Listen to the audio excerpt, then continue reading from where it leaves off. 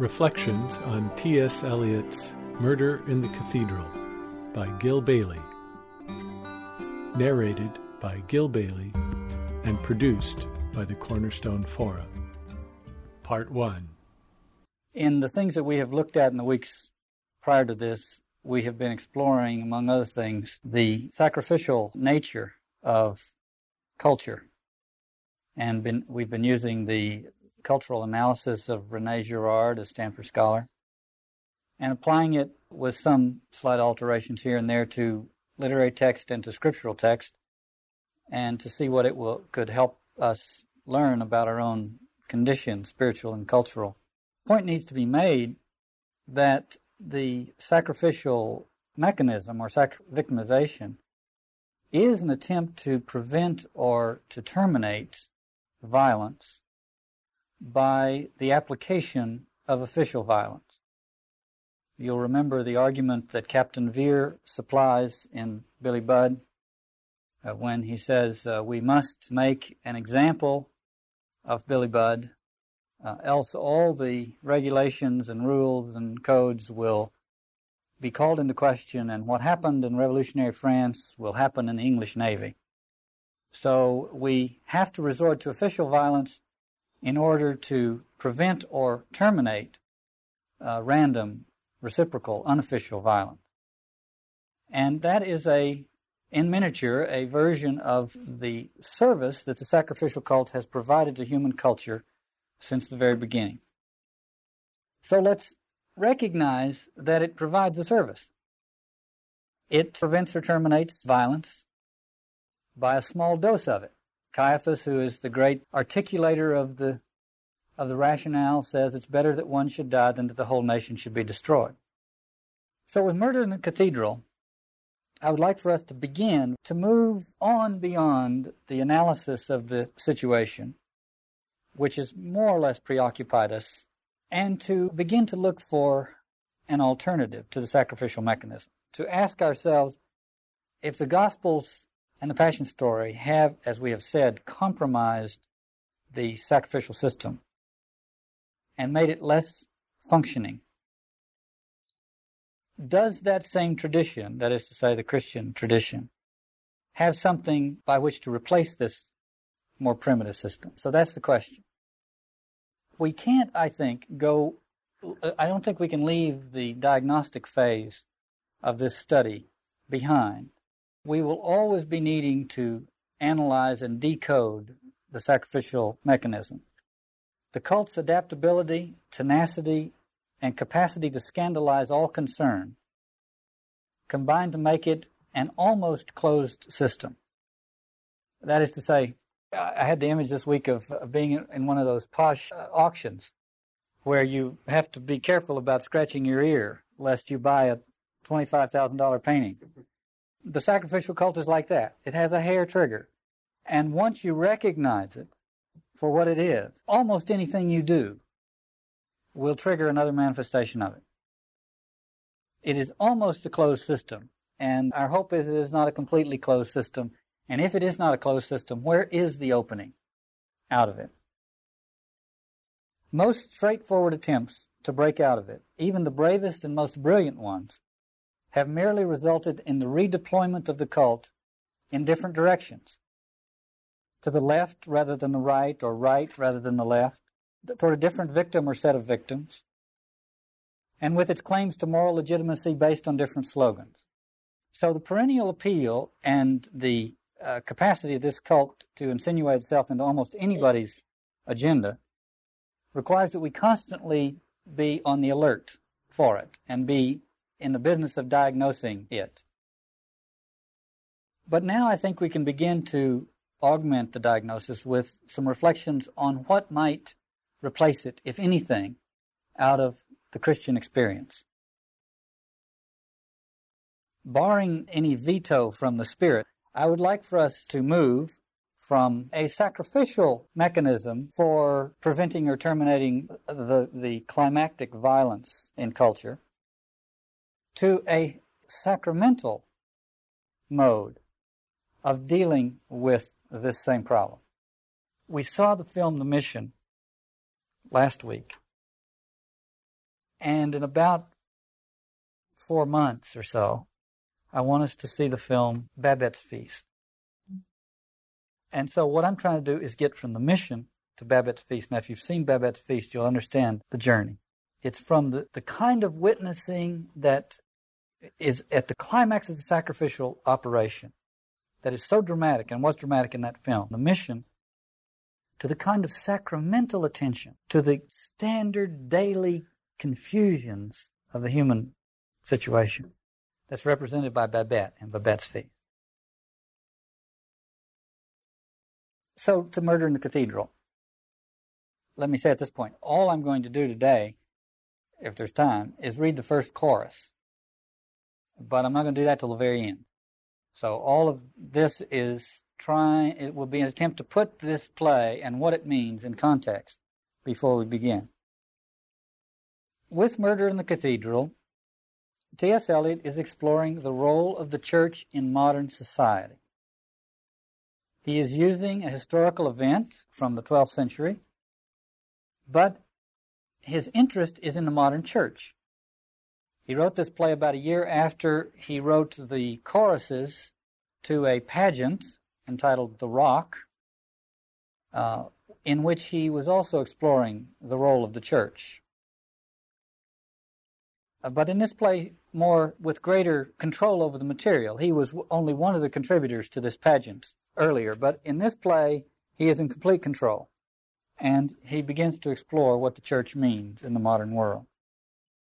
Now, I've said this before. If you think of the Christian claim article of faith is that the Christ event is singular and pivotal and central in history.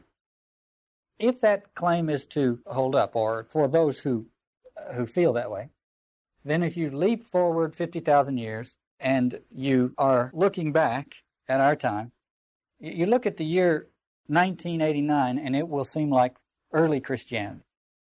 So from that perspective, people will look back on our age and say they were the early Christians. They were just beginning to come to grips with the meaning of the Jesus event. They were struggling, as we think of the early church, the late first century, the second and third century, the first councils, grappling with how do you understand your experience. Your experience is that somehow, and this is where the Spirit comes in, your experience is somehow this thing is central and pivotal and transforming. But exactly how, one's not too sure. So there's that, the early church struggles to understand why it is central and in what respects. And 50,000 years from now, we will be regarded as the early church, so we ought to behave like one, which is, and we are. We are struggling with understanding the centrality of the Jesus event.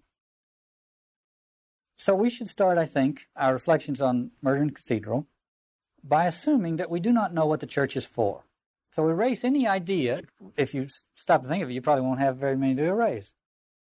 What is the church? Because we never asked ourselves that question. It just is. You see, it's just like it's a familiar institution. One doesn't know. What's it for?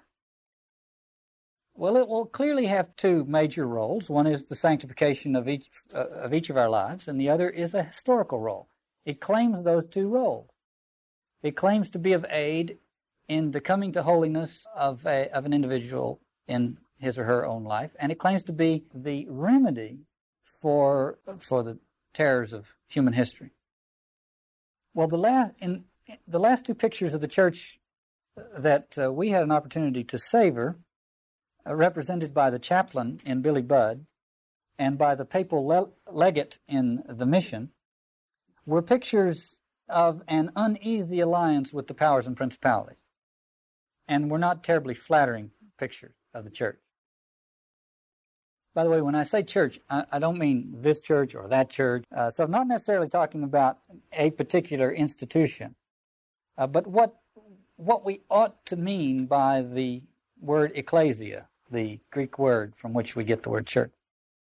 So anyway, we had unflattering examples of that in these last two things that we observed.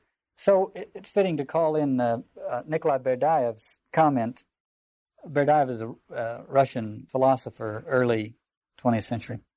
As a social institution acting in history, the church is fallible and bears the same limitations as all social phenomena. It has served worldly interest, has soiled its hands, has passed off the temporal for the eternal. In this sense, one may await and demand from the historic church repentance, the recognition of its sins, and of its partial betrayal of Christ. As with any institution, in all of its manifestations, it's made a lot of terrible mistakes, and we've noticed some in these last two things we've looked at. But knowing that it is a far cry from what it ought to be is itself a far cry from knowing what it ought to be. I used to be frustrated with Martin Buber because he referred to himself as a religious anthropologist. And I thought that was a cop-out, sort of. I thought, well, why don't you just refer to yourself as a theologian or as something? But a religious anthropologist, I didn't quite like that.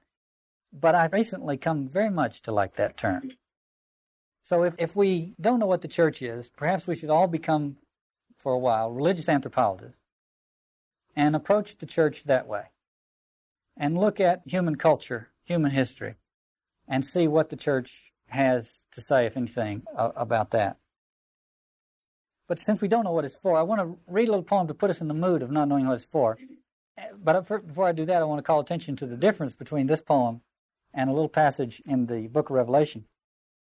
In the book of Revelation, John of Patmos says, "Then I was given a long cane as a measuring rod, and I was told, 'Go and measure God's sanctuary and the altar and the people who worship there.'"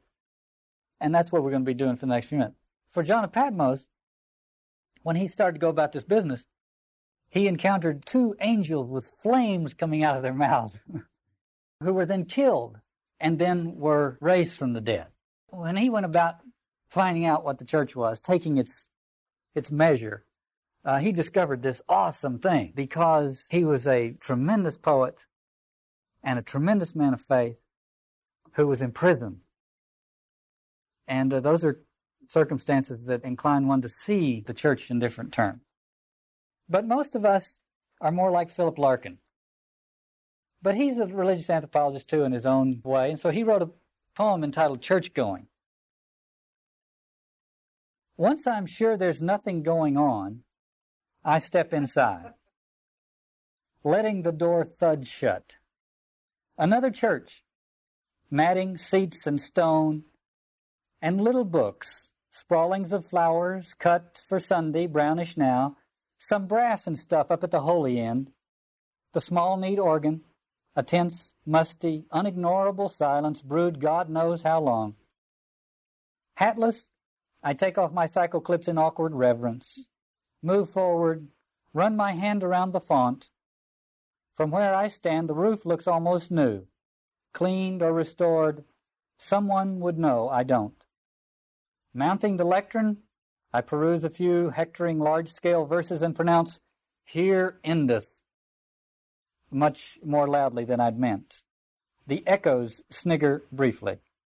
Back at the door, I sign the book, donate an Irish sixpence, reflect the place was not worth stopping for.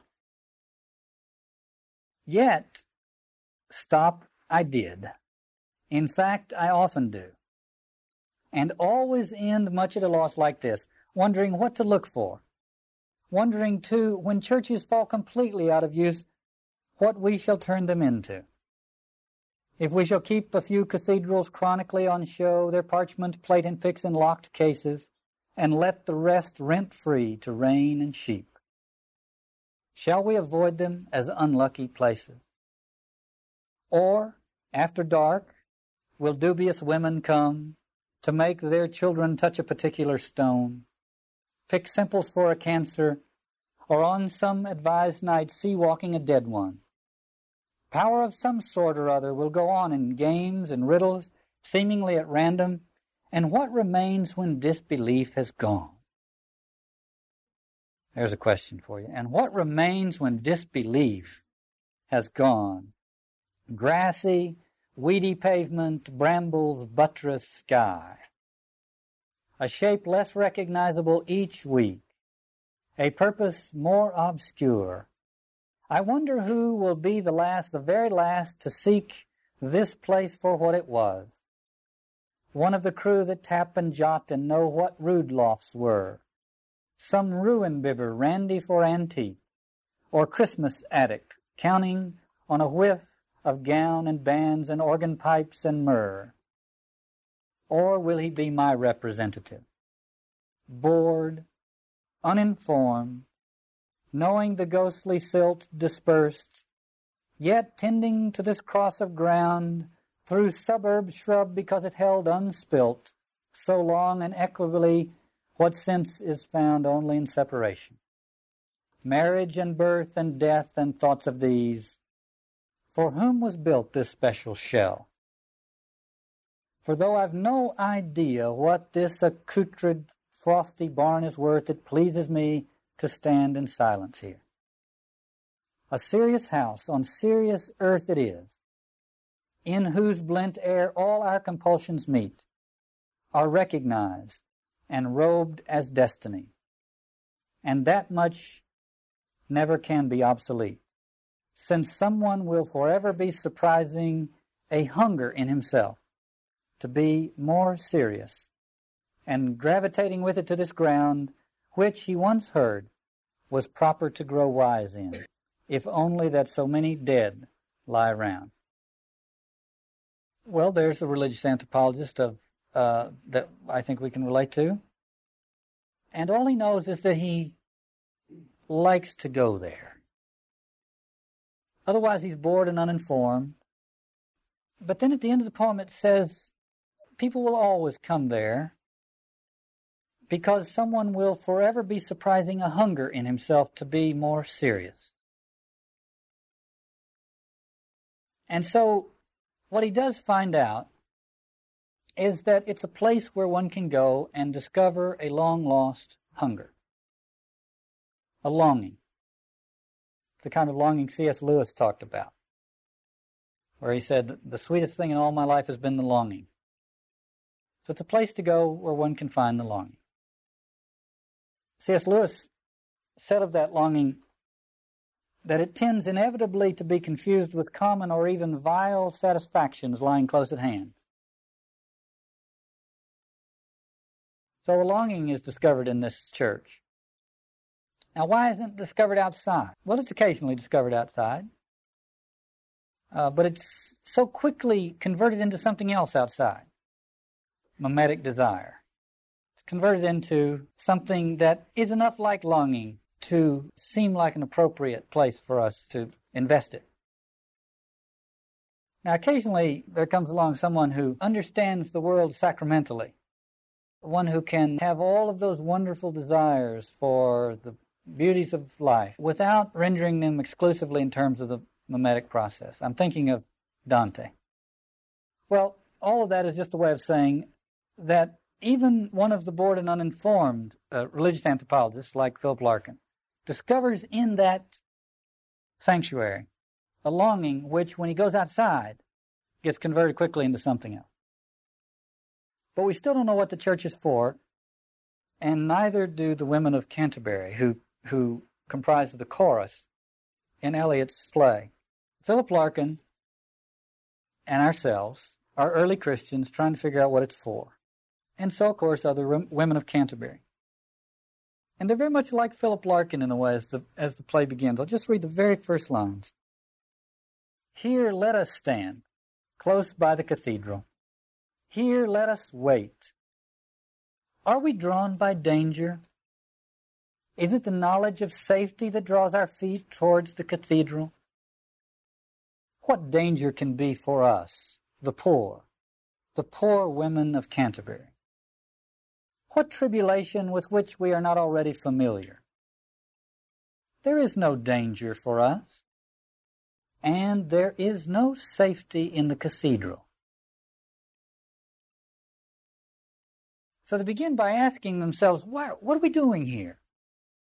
There is something they feel. There's an ambience. They begin in the lines that follow this to explore that feeling, what it is. When all is said and done, it's very much like the feeling that Philip Larkin had. He says, I don't know why I'm here. I just like to come here, or somehow it feels like the appropriate place to be. Well, the women of Canterbury asked, is it because there's a danger? They feel a danger in the air, but there is no danger for them, and the cathedral is no sanctuary from it. So why are they there?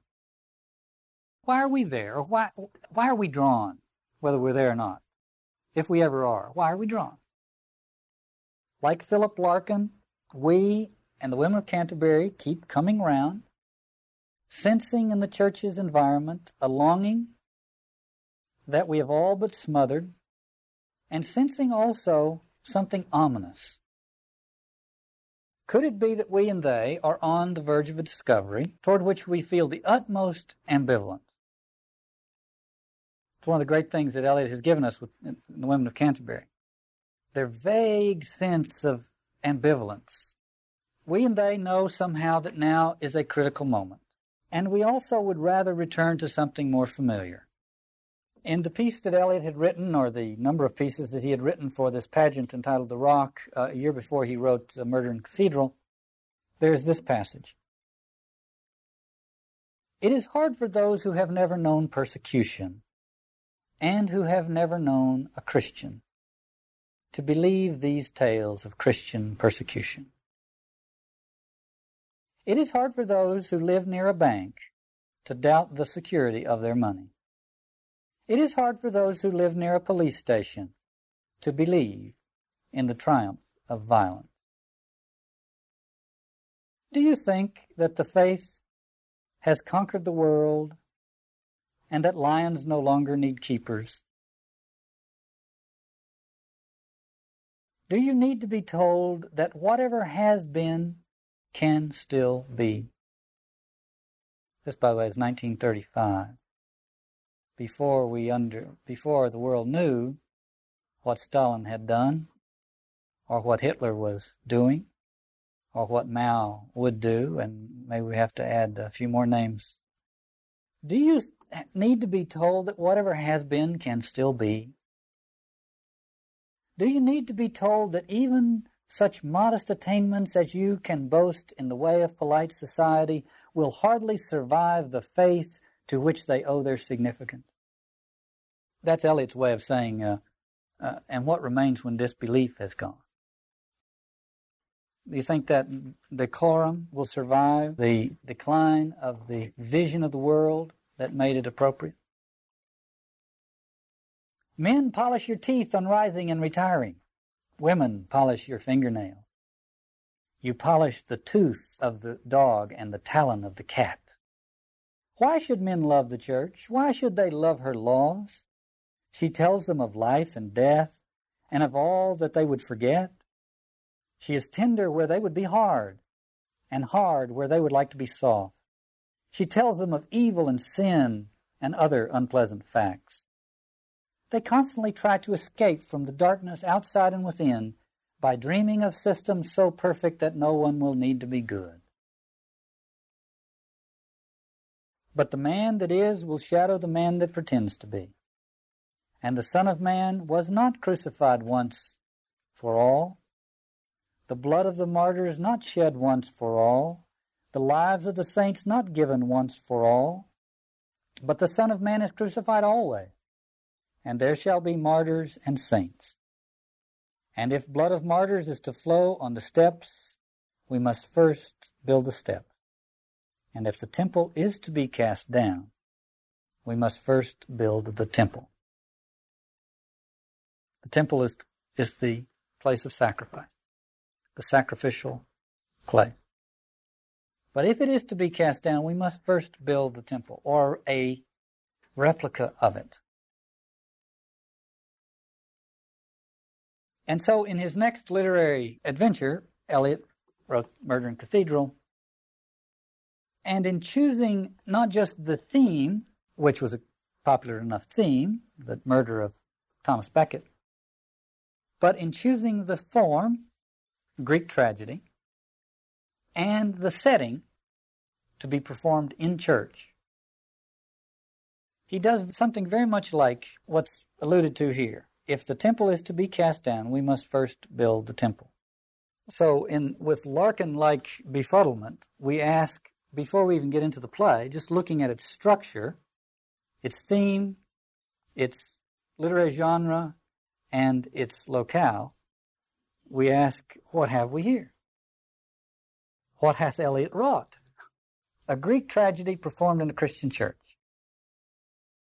Greek tragic drama has its roots in human sacrifice. Its primitive root is hard to put our finger on precisely, but we know this much about it, that in its most primitive form, it involved either a ritualized or, most likely in the first instance, a spontaneous sacrifice of a human victim. A Dionysian frenzy, which was to welcome in the new springtime energies, which ended in the sacrifice of a victim, perhaps spontaneous in the first instance, a dismembering of Dionysus.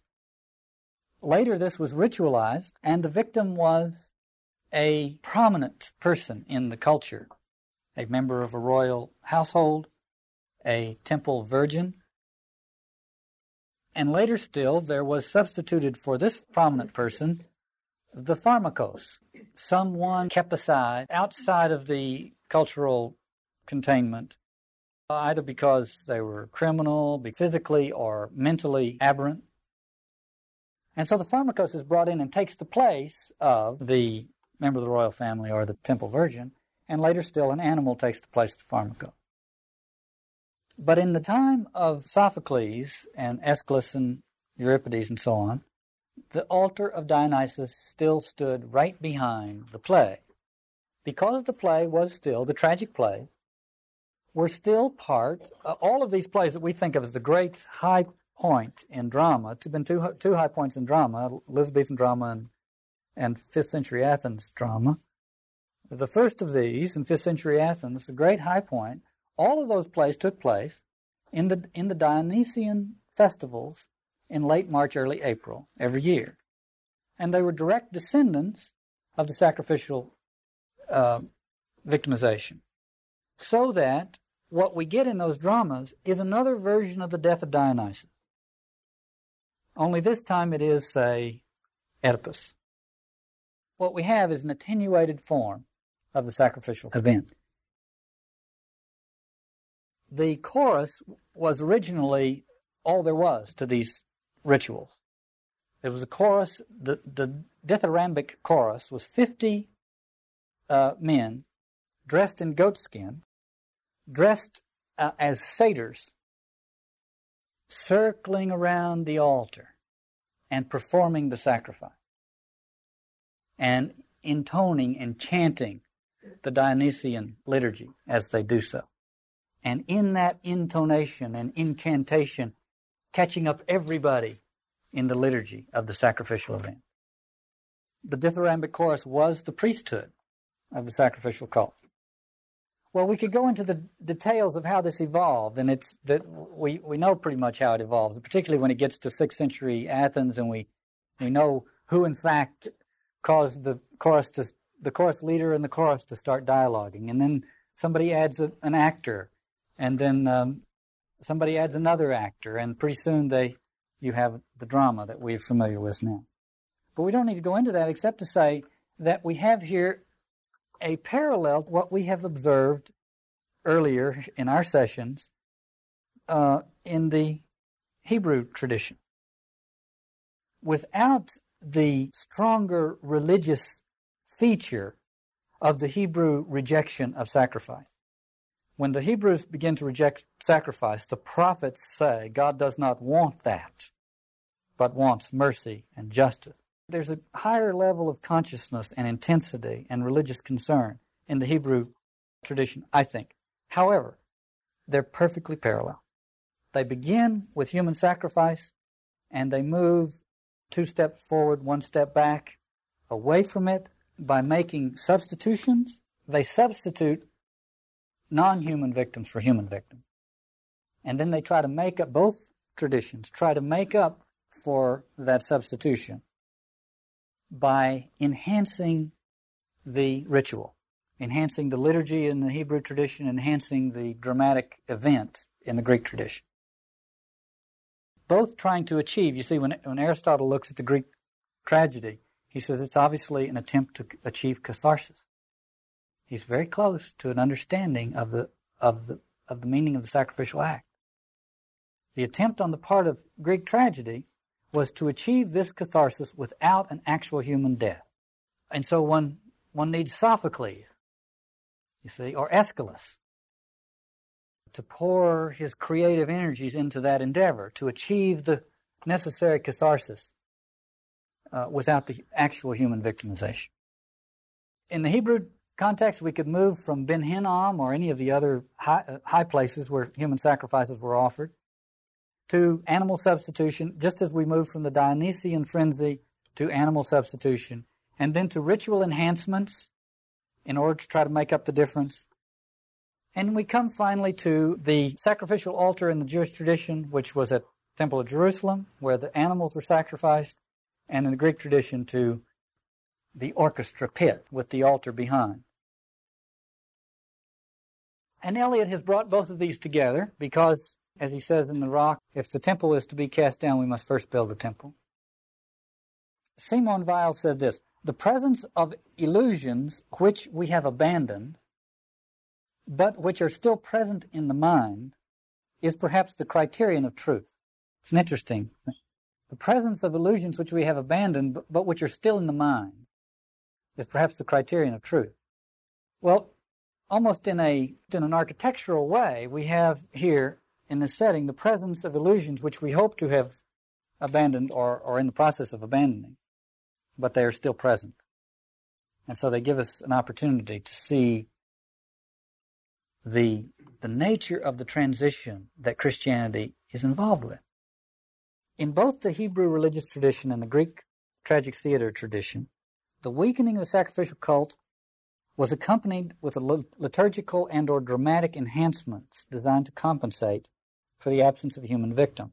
What made it possible for these two traditions to abandon the human victimization, gradually to abandon human victimization, was the availability of another, quote-unquote, institution at hand, which would take up that sacrificial cult and be able to perform it with moral impunity.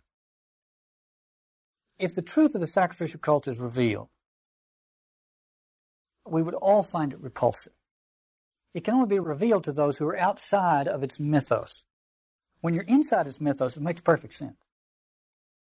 So, we can recognize it when we look at the Aztecs, because we're outside it.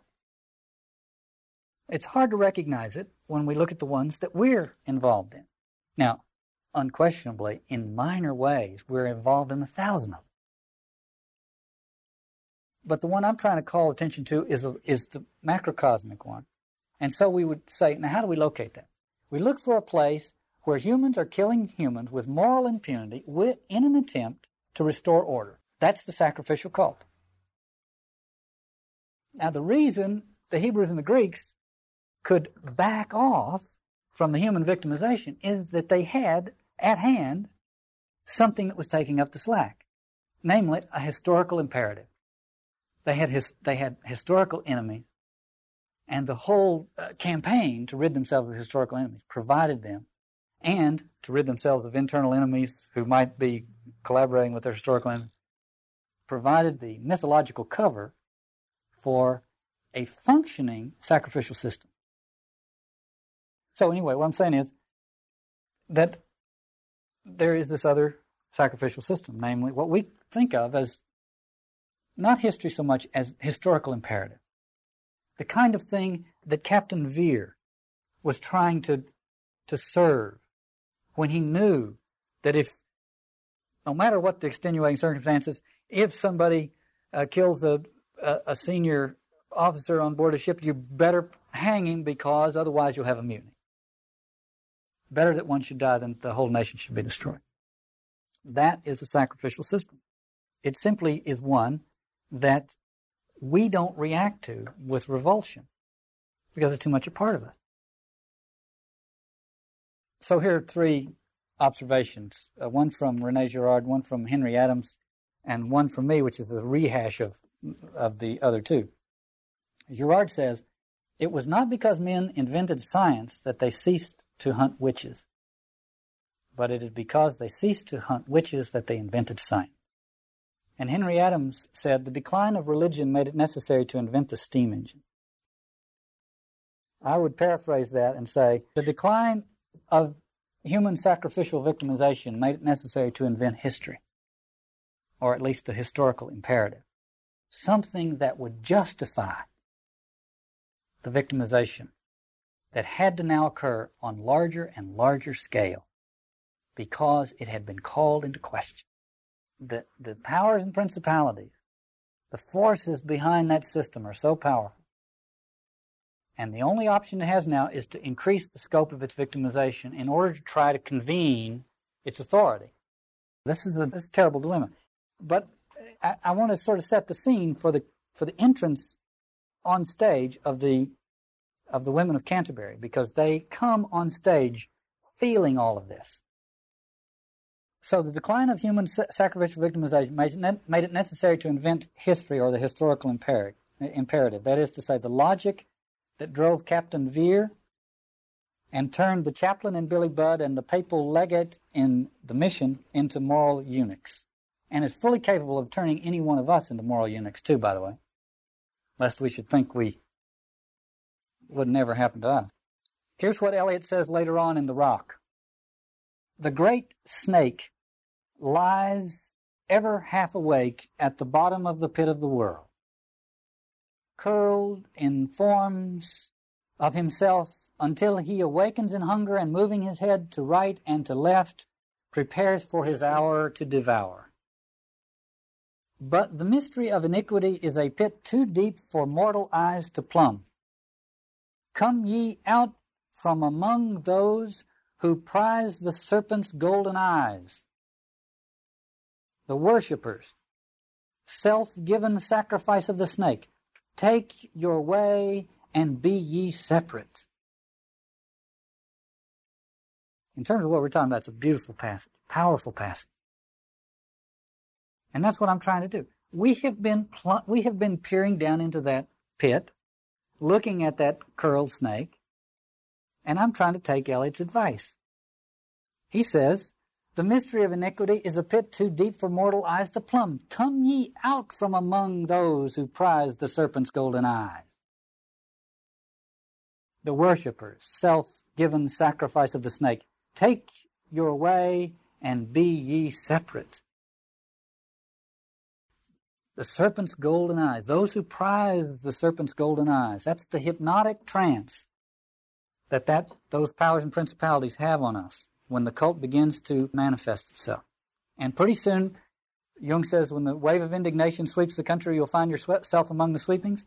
We pound the table and say, no, whoever, whatever, see? That's because the serpent's golden eye. And Eliot says, "Be ye separate." There is both a moment in time and a location in space where this sacrificial system achieves a kind of epiphany for those who have the eyes to see it. And that is the climax of the sacrificial episode. It's the moment when the official logic that rationalizes the sacrificial victimization strains to exert its full authority, because it is the moment when that authority might be seen for what it is, so that the forces of revelation and the forces of mystification are struggling with each other at that moment. To be revealed or concealed. Will it remain concealed and get away with it, or will there be those who see it for what it is? I think in this respect of a wonderful thing, a wonderful story about when Einstein and Oppenheimer watched the first mushroom cloud go up. The Manhattan Project had succeeded, and nobody knew what was going to happen when they pushed the button.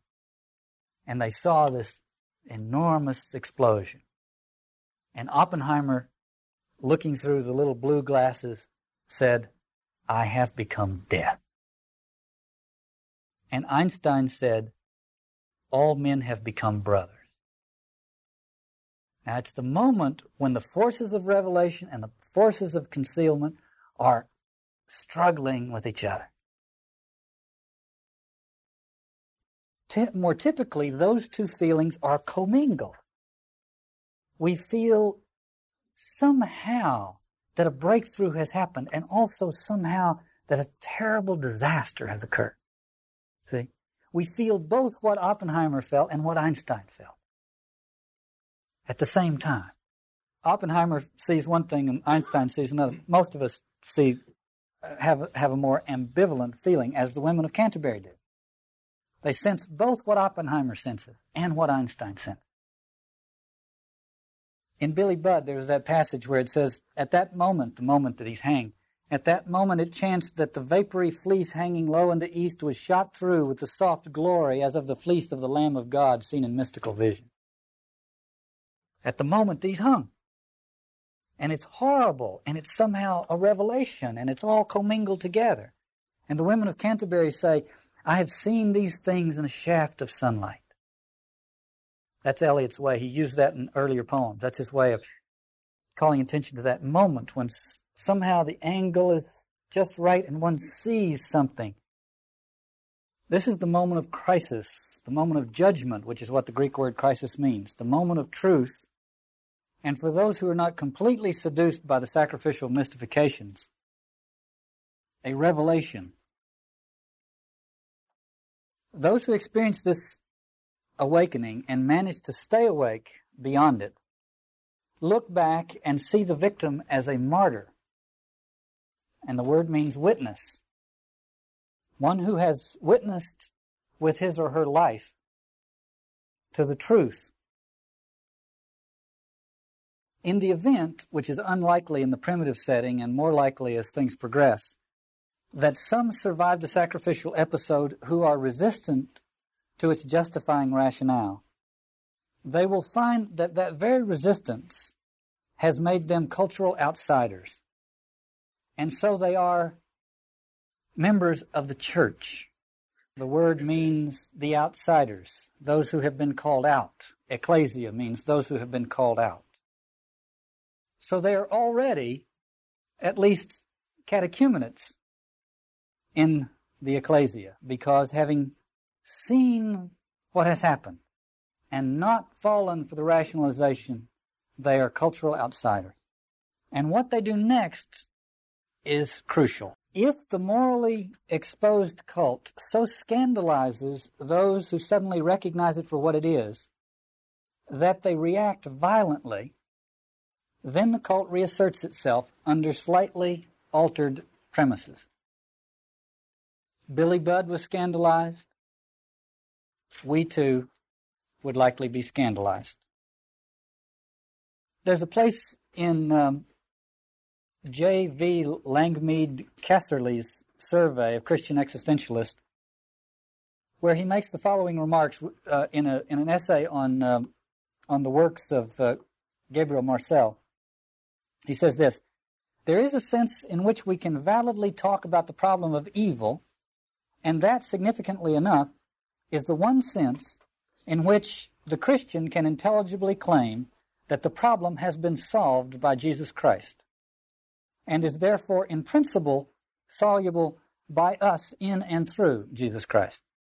The true problem of evil is not the speculative problem of making sense of the fact of evil in terms of a Christian theodicy, but the problem of learning so to live with evil and to endure its sting without reciprocation, that faith may not be confounded, hope extinguished, and charity transformed into bitterness and hate. The existential problem Christ solved triumphantly on the cross. The salient feature there is without reciprocation. The title of the play is Murder in the Cathedral. It's a striking title. Sounds like something from Agatha Christie. It is in the cathedral that we recognize this thing as a murder, because the cathedral is the architectural expression for the revelation of the sacrificial cult as murderous. So when it happens in proximity to the cathedral and all that the cathedral symbolizes, it becomes a recognizable murder. And our job is to spread the church to the ends of the earth. That's the historical task, so that when it happens, it will be called what it is. The church is the place where the struggle between the sacrificial cult and its camouflaging myth on one hand and the gospel revelation on the other takes place. There's a wonderful passage in Hamlet where Hamlet, who has mistakenly killed Laertes' father, causing Laertes to arise in passion, Laertes and the king are having a conversation, and the king is performing his role as the scandalon. And watch how wonderfully he performs it. He performs it like Iago and Claggart. The king says, "Laertes, was your father dear to you? Or are you like the painting of a sorrow, a face without a heart?" And Laertes says, "Why ask you this?" The king, "Not that I think you did not love your father, but I know love is begun by time, and that I see in passages of proof time qualifies the spark and fire of it. For goodness, growing to a pleurisy, dies in its own too much.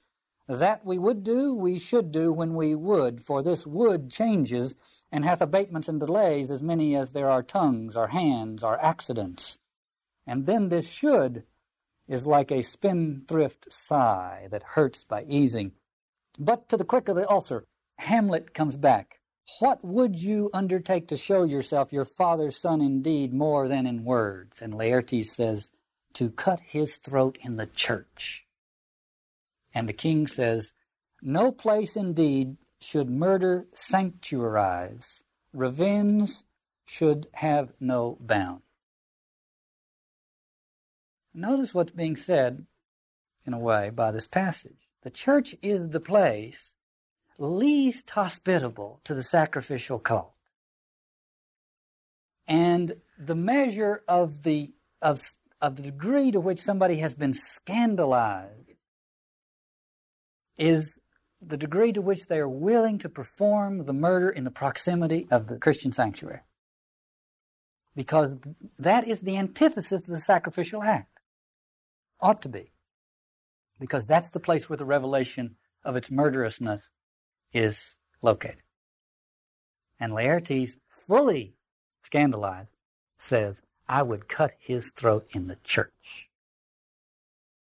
I share that with you just to indicate where the struggle takes place and the two forces. In the film The Mission, Father Gabriel, the priest who refuses to resort to violence, and Captain Mendoza, the one who chooses it, are both killed. The question is, which death will be most easily dismissed by the killers and the cultural enterprise they serve? It doesn't take long to know that. It's much easier to dismiss the death of someone who has taken up arms.